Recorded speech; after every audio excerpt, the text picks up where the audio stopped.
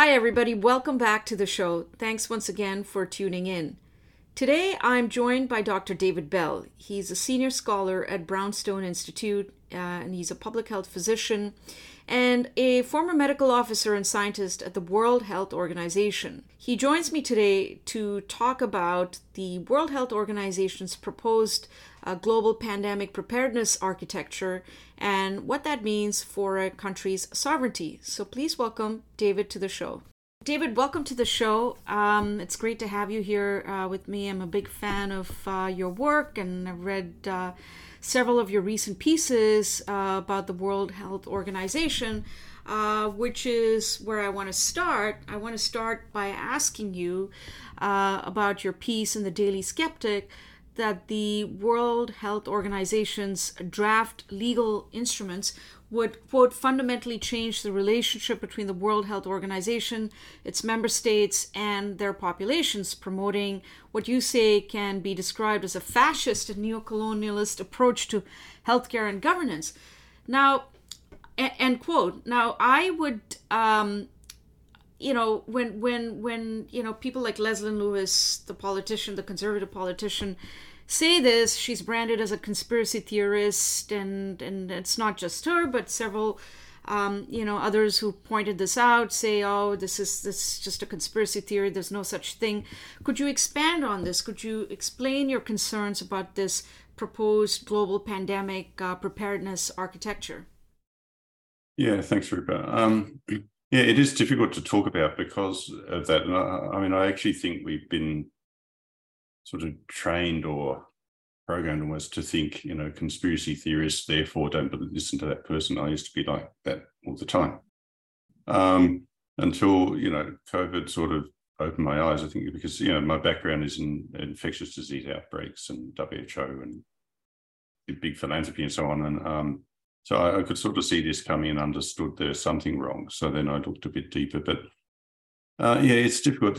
So the WHO was set up as essentially so it's run by countries, one country, one sort of vote in the World Health Assembly. It came out of the aftermath of World War II with, fascism in Europe, and there's decolonization going on globally. So it sort of started in that spirit, and it was very strong on community-based care, countries having their own control of healthcare, etc. And it was funded to a large extent in that way, based on GDP of countries. But it's all moved to the funders tell WHO what to do for 80% of its funding now, either specified or thematic funding, it's called.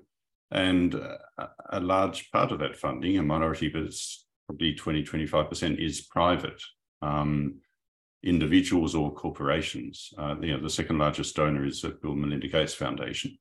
So it's an organization that is instructed by its funders, which are countries with their own self-interests, and which are private individuals with big, mostly pharma or big interests in pharma and software. And you can see how it's changed in its emphasis over the last 20 years to very commodity-based, pushing vaccines, etc., over community care. So, fine if there's a balance. There clearly isn't now. And there are other organizations that have arisen beside it, CEPI, which is just for pandemics and vaccination, Gavi, which is just for vaccination. So these are all commodity-based, and public health has sort of moved from the idea of people deciding on their own healthcare to people taking commodities that are given from a central level. So what do you mean by community care in the context? How would you define community care? Well, okay, decentralization for a start, where people, and public health has to be decentralized if you're going to do it properly, because life is complex, disease is complex, populations and their behavior are extremely complex. And I don't know the priorities of a woman in Burkina Faso and her sick child. I don't know the priorities of someone in Japan, but I might know that there are certain threats to their health, and I might have, some expertise in malaria or in gastric cancer in Japan or something. So I can give that person information, but they need to make the decision on how they use that in the context of their life. And this is basic in public health. We even know that in public health that if you take decision-making away, people are worse off. So the Whitehall studies in the UK are pivotal in showing this, in that people who have less decision-making, less social capital, they have shorter life expectancies for a whole range of reasons.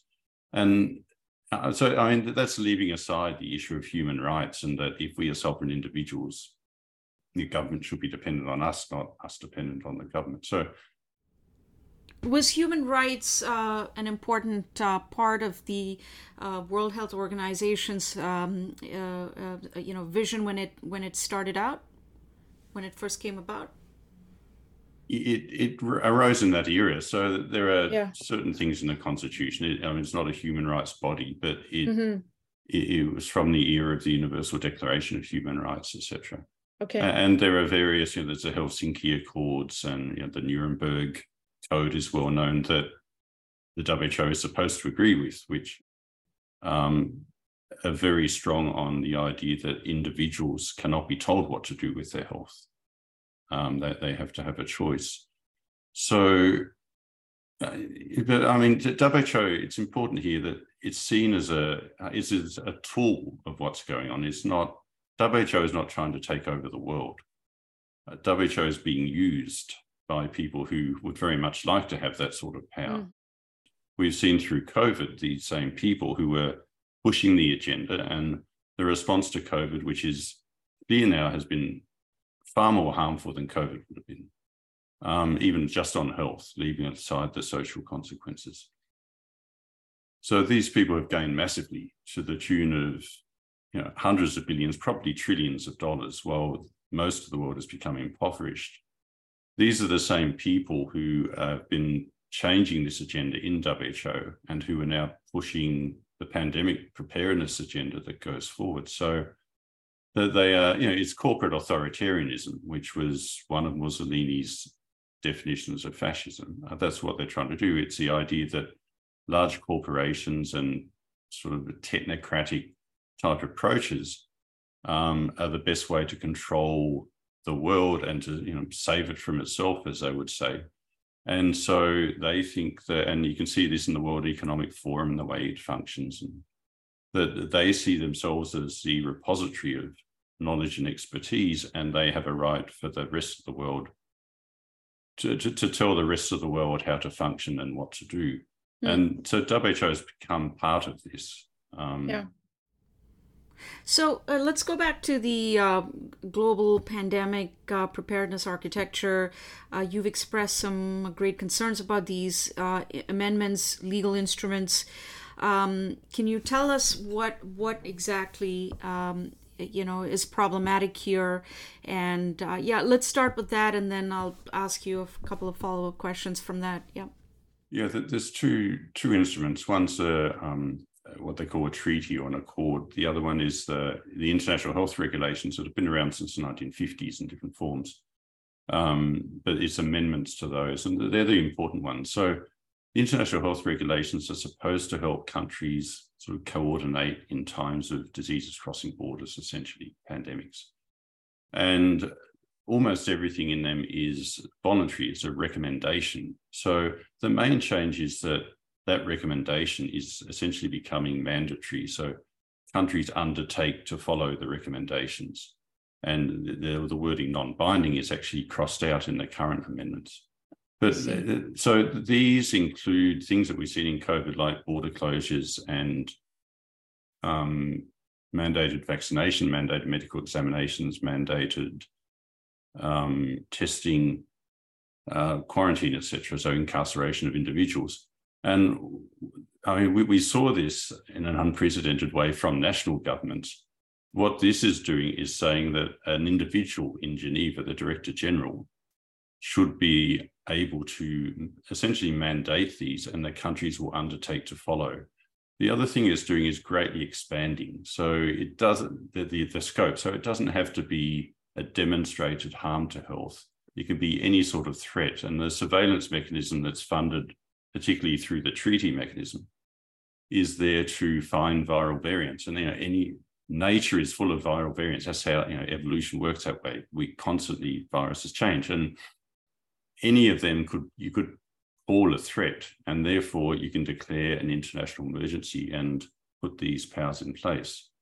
So in reality, they're almost never a threat. So we've had, since the Spanish flu, where most people died through lack of antibiotics, secondary infection. In the 1950s, we had Hong Kong flu. In the 1960s, Asian flu, killed 1 million people, less than tuberculosis does every year. And that's about it until COVID. So, something like SARS-1, it killed 800 people. It's not even it barely, classes as an outbreak in terms of other diseases. So it's not a real threat unless someone is releasing viruses or allowing viruses to be released from a laboratory or something that could be harmful. But it is, from nature, we don't see this threat. And historically, the idea that, we're being told that because of habitat destruction, there's more and more contact between humans and wildlife, and that's a threat from, coronaviruses and bats, which is, it's just silly, because when you destroy habitat, you destroy the wildlife. They don't move into cities, they die. We used to live with bats in our houses all the time. Now we don't. So human-animal interaction is greatly decreased and is decreasing all the time. So, the basis of what we were being told as this existential threat is false, but it's repeated over and over again, as you would if with these sort of totalitarian ideologies, and it's not being questioned at all in the media. We will be assuming that these threats are getting more common, getting more deadly. They're not. They're getting less common. They're getting less deadly, and the risk of them is much, much lower. Putting aside man-made threats from a laboratory. What if the people drafting these amendments?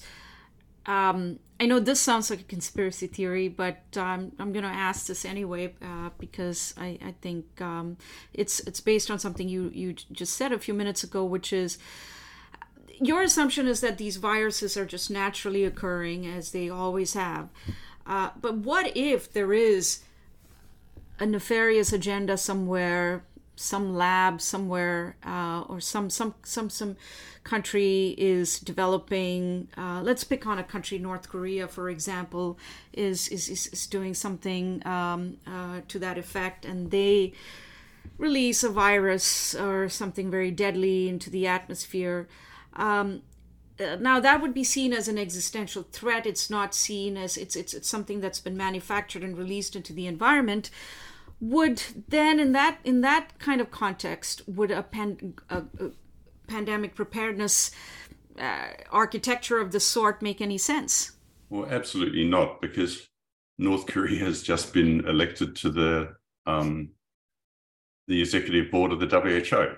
What have I got to say? Yes, that is a potential threat, and it has been for a long time. I guess since World War I, really. Yeah. You don't deal with that by handing powers to a body that has far less expertise in your country, is far away from your population, and is instructed by essentially military dictatorships, which are competitive to yours. So in China, for instance, yes, it should be involved in the WHO, but the WHO then should not be in any position to tell us what to do as countries. Yeah.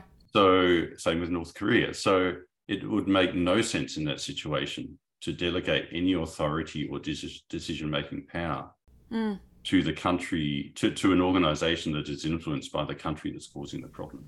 Yeah. Well, so, and you said something interesting, that non-binding has been taken out of this amendment. My position was always, it's an international organization. None of this is binding on any country. How exactly would you go about enforcing this? Why would a country like North Korea agree to this? Why would China agree to this? Or Russia, for that matter? Okay, yeah, a few reasons. One, they'd agree to it because they don't care and they would never intend to do what it says. Yeah. So, obviously China is not going to take instructions from the World Health Organization. It's a non-starter. Small countries, small, medium countries might have to, because there may be sanctions from other countries. There may be World Bank influence, IMF influence, etc. Because the World Bank is very involved in the pandemic preparedness agenda, etc. So they will push this and make it very difficult for countries not to comply. The US has legislation, National Defense Authorization Act 2022, that includes wording about complying with, following the IHR, supporting that, and addressing countries that don't abide by the IHR. So it doesn't say how, but there's a clear intent in the riders of that countries should be abiding by it. So, the top of countries is often, as we know, it's not the people necessarily that is being reflected. And, we go back to who is funding the WHO, the World Economic Forum, which is a corporate club of a lot of these people. They have said, Klaus Schwab, the head of it, has said, they have infiltrated cabinets. They have a very strong influence on decision-making in what we thought were Western democratic countries. And they're very open about this and about how they do it.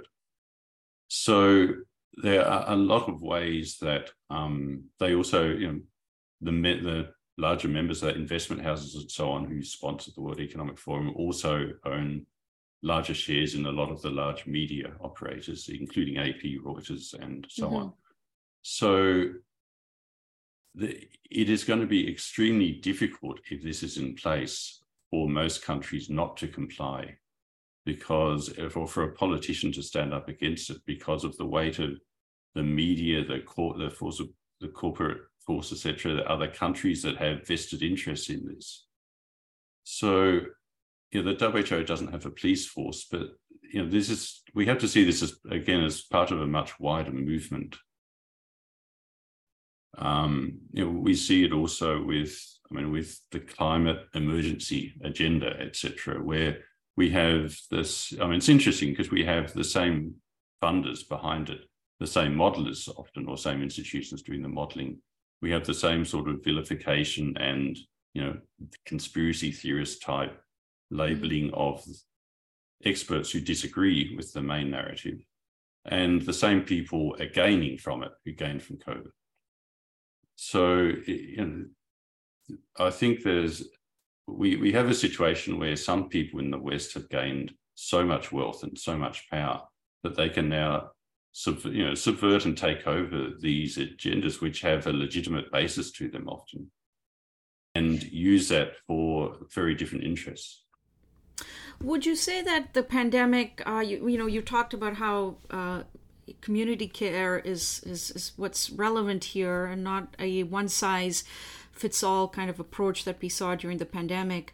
Would you say that the World Health Organization's evolution from being focused on community care to, as you describe, essentially being like a pharmaceutical giant, right? In a sense, selling commodities and that kind of thing. Do you find that the World Health Organization's credibility has been shattered because of how they responded to the pandemic? Among a lot of people, but perhaps not among most. I think most people still, it's hard to tell. A lot of people still think that the response was appropriate and was based on public health. It clearly wasn't. We knew from the very beginning that the tactics used would cause far more harm than good, that the average age of death was 75 to 80, they had comorbidities. We knew this at the very early 2020. So it was clear, and it's even more extreme in most of the world, low middle income populations. So we knew that the response was wrong. It was very clear that WHO was doing something which would cause massive harm and was undoing a lot of their work over the last 2-3 decades. But I'm not sure that most people understand that, because they are just bombarded from the main media with this same message that there's an existential threat. Pandemics are getting more dangerous and more frequent. and we have to let these experts save us from them. And, I think there's a discomfort, I think, generally that something is wrong, but I don't think people are really understanding the tactics that are being used. Yeah, and how likely do you think how likely is it that these instruments will end up making it to the final document? How likely is it that they're going to pass? Very highly likely, I think. There'll be some tweaks. There's clauses where the WHO can take intellectual property from countries and give it to competitors, etc. Those sorts of things may come out because they may actually harm the sponsors of this as well. But by and large, there's a huge momentum here, not from people and populations asking for this, but from the sort of international bureaucracy that is pushing this. If you want to get a job in public health, in global health, this is where you go now. You stand against it, you're in a very difficult position. So most of the people in the field will back it or say they back it because that's their livelihood. The media is backing it, so that makes it very difficult for politicians. I think quite a lot of politicians are realizing that something is wrong, but not enough to stop it. I think, what may happen is that this will go through, it'll prove a disaster and people will start, defunding the WHO, getting out of it, etc. But that's going to be difficult, and it's going to cause a lot of pain before that. My hope is that it won't go through. My hope is that there'll be a dramatic change, that some large countries will just say, their populations will tell their politicians that this is unacceptable to be corralled and used by a health organization that has poor expertise and has nothing particularly to do with their country in order to enrich a few. But people have to realize that first, and it's very difficult to get that message out. And has there been that kind of pushback at all from any country? I don't think from any country. There was a round of amendments that the US put up in 2022, and only one of them got through, which is to shorten the period that you can opt out of these things. And other countries push back on them. But I think that is much more likely because there's a huge amount of money on the table here. They're talking about $10.5 billion a year extra funding, etc. And in those amendments, all the funding seemed to go, or most of it, to high-income countries and people in them. And I think other people want a slice of the cake. So I think there's more interest in, they can see this happening, the bureaucracies at the top of health, and they want their part of it, rather than thinking this is fundamentally wrong from a public health point of view. It's going to harm health of our populations, and therefore we should oppose it. Yeah, one of the things that you mentioned is that according to this, the World Health Organization will have the power to take away patent rights and intellectual property rights from pharmaceutical companies who are on board with these amendments. So why would they sign on to something like this? Why is there no pushback from that section of the So that's what I suspect. There's bits like that I suspect won't get through, and it's difficult to know when this is done, and how much is intended to get through, how much is put in there so that we can haul it back and make it look like we're listening to the people. There was a review by a review committee of the Director General, but it was an external review, and it's actually quite a good one looking at these, that pointed out that some of these would be non-starters from a legal point of view within countries, and so that couldn't happen. The amendments are put by countries. I think it's about 15 countries put amendments. It's very difficult to know for a given amendment, is this actually a country saying we want this, or is this a much more powerful country using that country as a proxy, or is it pharmaceutical interests using that country as a proxy? It's hard to know, with every amendment where it comes from, and it's not like there's one person sitting there writing them. So right. The thrust of it is very clear, but there's going to be some back and forth on some of the details. Yeah. In several of your writings, you've expressed concerns about the pharmaceutical and biotech industries gaining more influence, and how is that changing the landscape in terms of global health? What are the potential consequences of this? Much poorer health.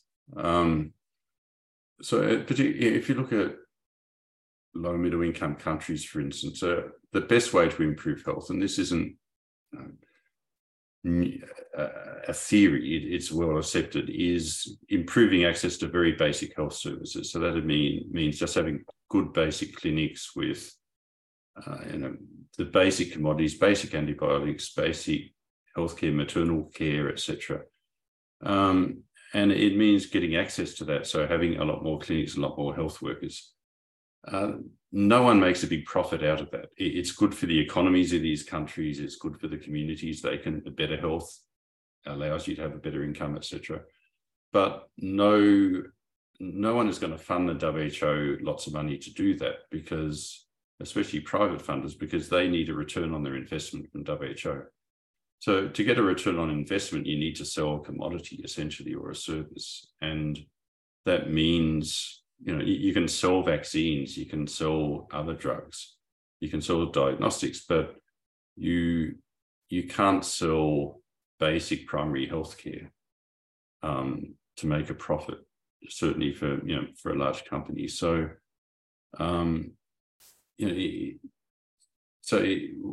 essentially the funding has moved WHO in that direction. It's commodity driven.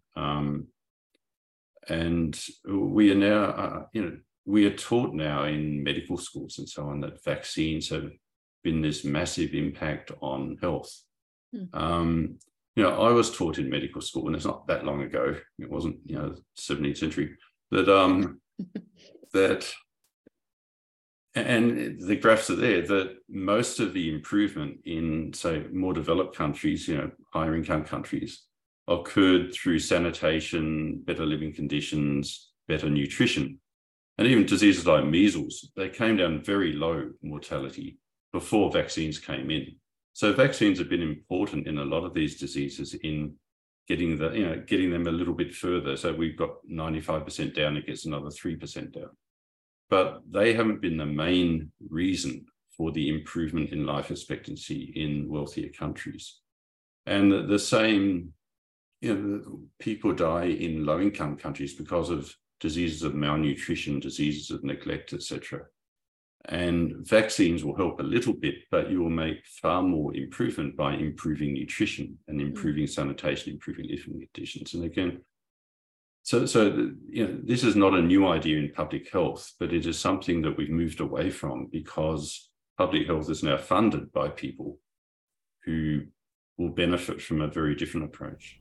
Mom deserves the best, and there's no better place to shop for Mother's Day than Whole Foods Market. They're your destination for unbeatable savings, from premium gifts to show-stopping flowers and irresistible desserts. Start by saving 33% with Prime on all body care and candles. Then get a 15-stem bunch of tulips for just $9.99 each with Prime. Round out Mom's menu with festive rosé, irresistible berry chantilly cake, and more special treats. Come celebrate Mother's Day at Whole Foods Market. Yeah.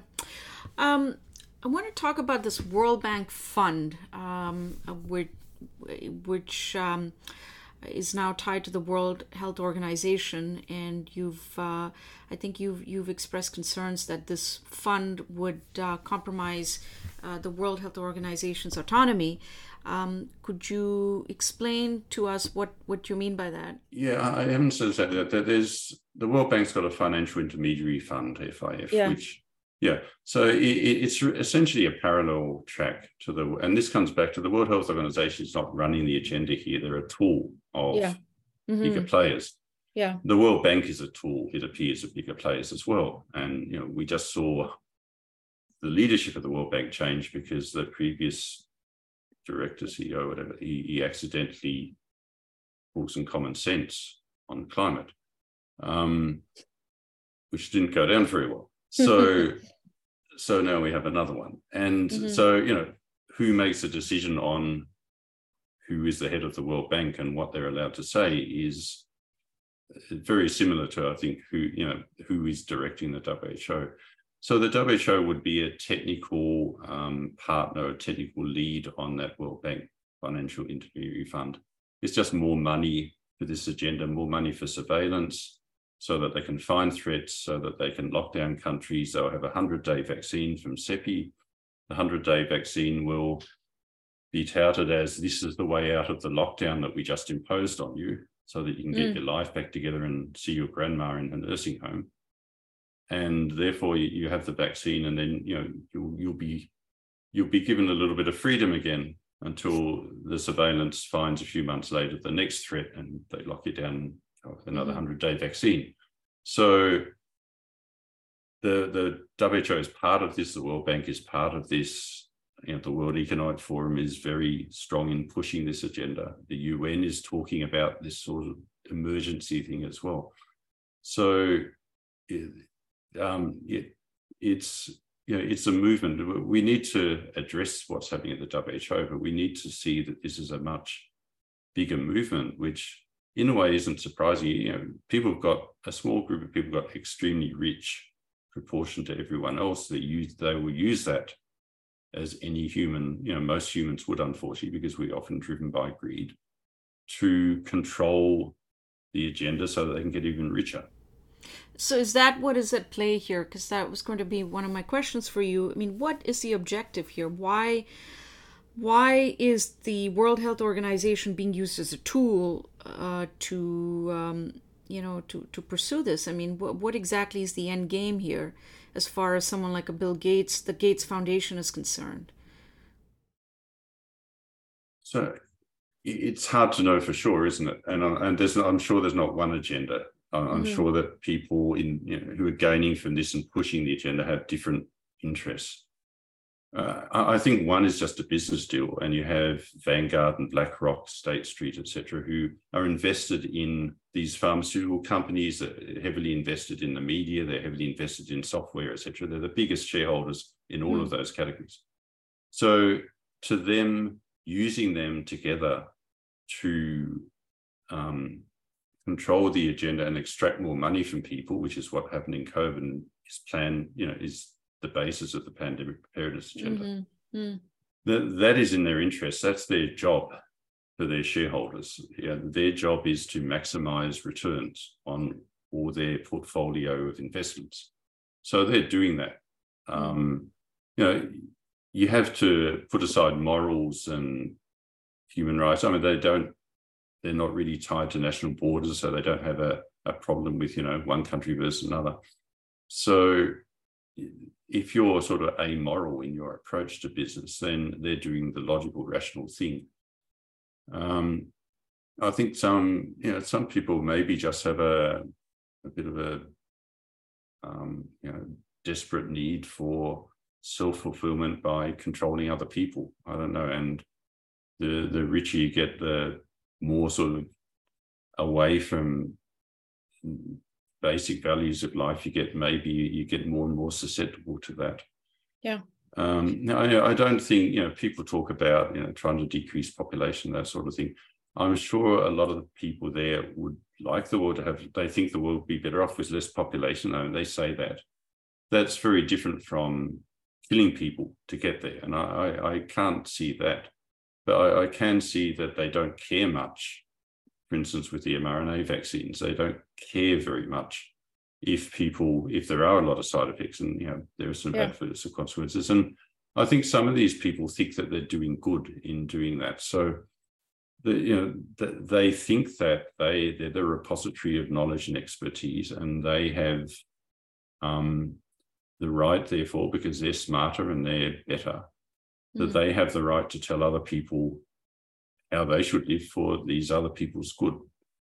And, again, we get back to sort of fascist approaches to life, and, you sacrifice some, or you vilify or degrade some, etc., for the greater good, or what they perceive as a greater good. You mentioned earlier that according to this new architecture, we're kind of in this constant game of trying to identify new variants. How can you? One purpose. An important purpose is to identify variants so as to, or viruses or anything out there, so you can effectively deal with it. So how do you strike this balance while ensuring effective responses to an emerging health threat, for example? Yeah. So one way is to look at disease burdens, and we normally do that in life years lost. So if a child, 95% of malaria deaths are under 5 years of age, they're young children. Each of those children loses, 70 years of life. The average person who died from COVID, say in Canada, was I think about 83 or 85 or something. Mm-hmm. Yeah. And they're already sick. So they probably lost 6 months of life on average, something like that. Maybe a year, but probably not, because they're already quite sick, most people. So if you look at that and we say COVID is one of the worst ones we've had for a long time, which we're being told, that doesn't compare with most of the other diseases we deal with. And this is why I think early in COVID, we just got mortality numbers. It was never age, it was never life years lost or disease burden, as we used to describe pre-2020. And so so I'm losing my thread here, Rupa. No, it's okay. Take your time. I think, sorry, ask the question again. It's, how do you strike this balance between finding new variants and viruses and also being able to effectively deal with emerging health threats? Yeah, so if you're going to spend $10.5 billion extra on trying to find these viruses, and you're only spending $3.5 billion a year total in the whole world on malaria, it's just ridiculous, Or tuberculosis kills 1.6 million people a year. It's going up, getting worse at the moment. We spend about the same on that. It's a few billion rather than 10.5. So firstly, it makes no sense to spend this amount of money on this problem. But secondly, what are you then going to do? So it's pretty clear that none of the measures against COVID, certainly not lockdowns and, these stupid, business closures or curfews, etc. Helped. And it's clear that closing schools didn't help. It's clear that masks didn't help. Certainly not measurably. And there's pretty good evidence that certainly if you look at all-cause mortality, the vaccine hasn't helped either. So none of these things helped. So what are you going to do with an aerosolized respiratory virus? There's very little you can do except encourage people to be fit and healthy and to live more normal lives and improve their innate immune response, which is the opposite of what you do if you shut people down and keep them out of parks and keep them out of gyms.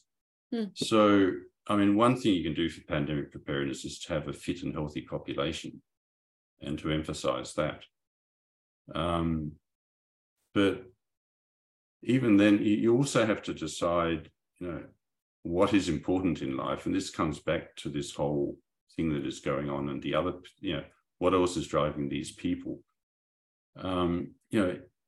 Is avoiding death, even living another year from 80 to 81, is that the most important thing in our existence?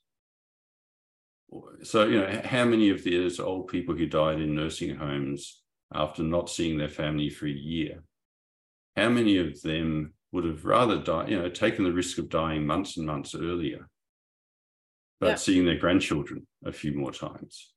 And I would guess most of them, probably. But, different people have different values, and that's why they have to make their own decisions. But we are being told that everything about life is centered on avoiding dying. we're not giving a way of doing that. We've seen all-cause mortality increase over the last 2-3 years. After COVID has gone down, probably as a result of the lockdowns and so on and the harm that they did, and perhaps some vaccine injury as well. But we're seeing mortality increase. So the response has been really poor. So, what are you paying for when you do this? Well, that's a very interesting point you raised, because a few months ago I had Thomas Fauci on my show, the co-author of a book called COVID Consensus, and his book makes a very similar point that death is such a normal part of people's lives in the rest of the world, except in the West. And this was the first time, I suppose, that we came so close to, it was just all around us in a sense, or at least that was the perception that one had. There was a perception, but it wasn't true, was it? It wasn't people dying in the street. It wasn't the Black Death. Well, let me push you. Push back a little on that. So how do you then explain Italy, for example? I remember that when Italy went into a lockdown, and then you heard these minute by minute breaking news reports on social media that 500 people have died today in Italy, 700 people, now it's up to 600, and now it's up to 700.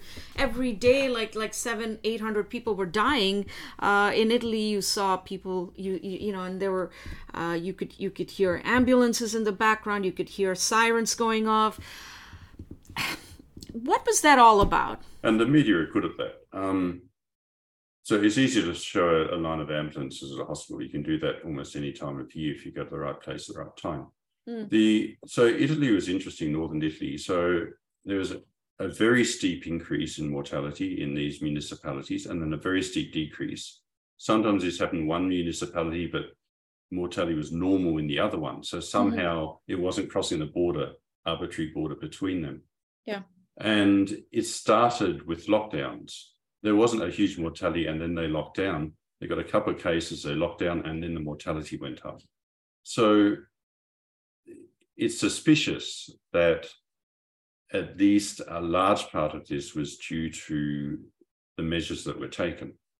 So, if you get a frail elderly person with a respiratory virus infection, and you put them on a ventilator, you paralyze them, you put them on a ventilator, you don't let anyone in the room, you do barrier nursing, so they're not being regularly turned, they're not getting chest physio, you're not getting them to ambulate because they're paralyzed on a bed, then there's a very high probability that they will die. And this is just basic medicine, it's basic care, we know that.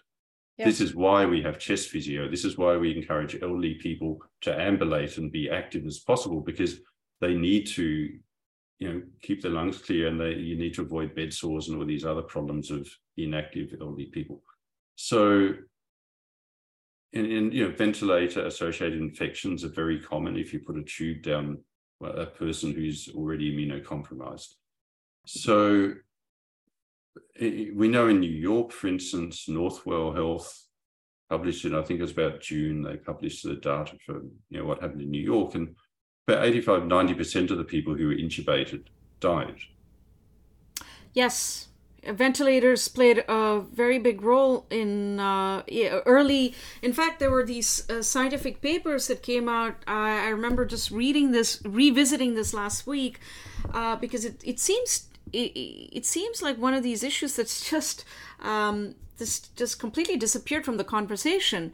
There were these papers that were the scientists making a very strong case for why aggressive early ventilation was necessary to prevent the disease from progressing from mild to severe.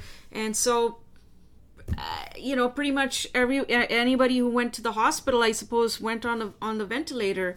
I really wonder, where is the accountability here? Where? Some of this was panic, I think, and you can't blame people for panic when everyone's panicking. You've got the governor of New York jumping up and down, screaming for more ventilators, or everyone's going to die, etc. So But yeah, I mean, well, what you should do in these situations, by and large, generally, is positive air pressure ventilation, which, so you put a mask on with a bit of positive pressure, keeps the lungs inflated, etc. And that's pretty normal. That's what they eventually move to for most cases. But why they didn't do that first up when we know this is basic. And another reason for the ventilation that was put very early on was to protect other staff. And, but we knew in March, it was published in the Lancet in March, that almost no one in the age group of the people who were looking after these patients was going to die of COVID. So we knew that from China. It was the Imperial College published it. So, they were minimal risk. And as soon as they had COVID, they were almost no risk because, as we know, and as was shown over and over again, post-infection immunity is very, very strong. I mean, the Greeks knew this back, 450 BC or whatever, in the Athenian plague. Yeah. Well, to that, so two questions for you. One, we were told, look, COVID is not like every other respiratory virus out there, or every other respiratory virus that we've dealt with over the decades. And so it's a very different virus. It does all of these crazy things to your body. No one is immune from it. It affects everybody, and so you better take precautions. And I had a second question, but I have brain fog, maybe because of COVID, long COVID, or whatever it is that I have. And so, we oh yes. So I remember during Delta, I remember, here in Ottawa, a doctor told me, look, Rupa, you got to be very, very careful. I'm seeing lots of young people show up at the hospitals. A lot of young people have been admitted. So the two things. So one, the fact that young people were largely immune from this, or not, or would be safe from COVID.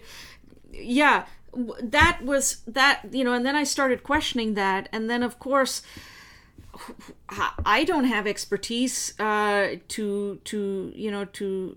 that where I can say that COVID is somehow less severe than every other respiratory virus out there. So, I kind of had to accept what was being said to me.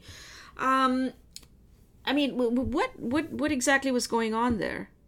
I don't know. So it's not less severe than every other virus. There are characteristics around COVID. There's the loss of smell is unusual in other viruses, but very common with COVID. So it does seem to affect people differently than other viruses. It appears that there was a more severe lower respiratory tract, so lung pathology in particularly elderly, sick people. It's hard to know how much of this is ventilator related and so on as well, but it appears that there was a slightly unusual sort of fluid on the lungs, interstitial edema, I call it. So this Graham-Grass appearance on X-ray before people were intubated. So it normally coronaviruses are upper respiratory tract. It seemed to be affected lower more, and that's probably related to the ACE inhibitors, which are common in the lungs, and it binds to. So it is, a different disease than we had seen before, but not that different. Yeah.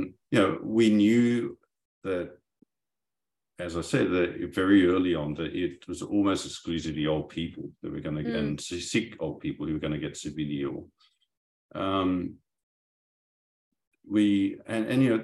Just because it's slightly different, you lose smell, is a little bit more lower lung pathology. That doesn't mean you throw away 100 years of learning on how to deal with that problem from zero, which we seem to do. And that was a very strange thing. And I mean, you hear anecdotes, but a lot of the doctors in these hospitals knew that this didn't make sense, knew that this wasn't how you should deal with this sort of infection. But they were being told by the administrators this is what they had to do. They were being told by higher up that this is what they had to do. And in the end, most doctors chose to comply with this rather than say this is against common sense and our medical training. we can't do this as doctors because we're in charge of the treatment. Yeah. So, the government seemed to be in charge of the treatment, not the doctors, and the doctors complied with that. Yeah, I mean, I wish I had heard this message during the pandemic. Look, yes, this person who's a marathon runner, and does triathlons and all of that, got COVID and had to be put on a ventilator, but that is just an anecdote, and it doesn't necessarily apply to every healthy young person out there who runs marathons and is physically fit. We just never got that kind of messaging. In fact, we were told, no, look, if this can happen to this person, it can happen to everybody. Yeah, I mean, it's pretty silly, isn't it? Like, never go near a cliff, because occasionally people fall off a cliff. I mean, no, seriously. And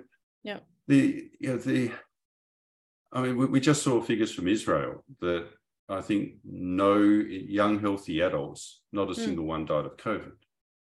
And, that there are pictures. I remember a picture on the BBC, I think, of someone in Wales who, and it was, young, fit man in his 30s in ICU with COVID. And here's someone who's, looks like 120, 150 kilograms, lying on a bed, grossly obese.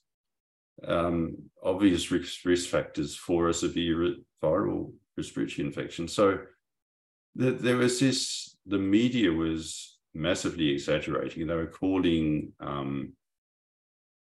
people who were, they're calling people young fit when clearly they weren't young and fit. That doesn't mean occasionally this can happen. I've seen a young fit woman in her 30s tragically die of influenza within 48 hours of getting sick as a doctor. So this can happen occasionally. People do die. But we knew that people would die far more if we impoverish them, if we stop them from going for checkups for chest pain or, cardiac monitoring, so if we stop them going for cancer screening. We knew that would kill people too. Yeah. But we decided that this incredibly low risk of the odd person, very rare fit person, dying from COVID massively outweighed all these known risks that we have, a normal medical system to deal with. Yeah. The only way I can see that, the only explanation I can have for that in the end is it was a business deal. And there was someone who could see that they would make a massive gain, a massive profit from this, and they were stoking the flames. And that's not a conspiracy theory, because we have Klaus Schwab at the World Economic Forum writing his book with Terry Mallett in mid-2020 saying, COVID actually wasn't too bad, but they had to use this to push their agenda. We had, the software people, then followed by pharma making hundreds of billions of dollars out of this. Yeah, the CEO, I saw a video clip of the CEO of BlackRock saying, we're trying to change behavior. We're just quite disturbing, all told. It's disturbing that most Western or all Western governments now seem to have behavioral psychology units attached to their governments and their cabinets. We should be extremely disturbed by this. It's the same thing as you were saying with BlackRock. They are there to manipulate the way people think to get them to follow a certain agenda, which the government thinks is important for them. Most political parties will think the most important thing is they get back into office. So it should be a non-starter within a democracy. So any final thoughts on where we're going with this? The World Health Organization, in terms of future threats to our health. I suspect, I feel like, based on my conversation with you, that we haven't really learned any important lessons here. And I feel like we've actually drawn the wrong lessons from the pandemic, the way it was managed, at least based on these amendments that you described to us.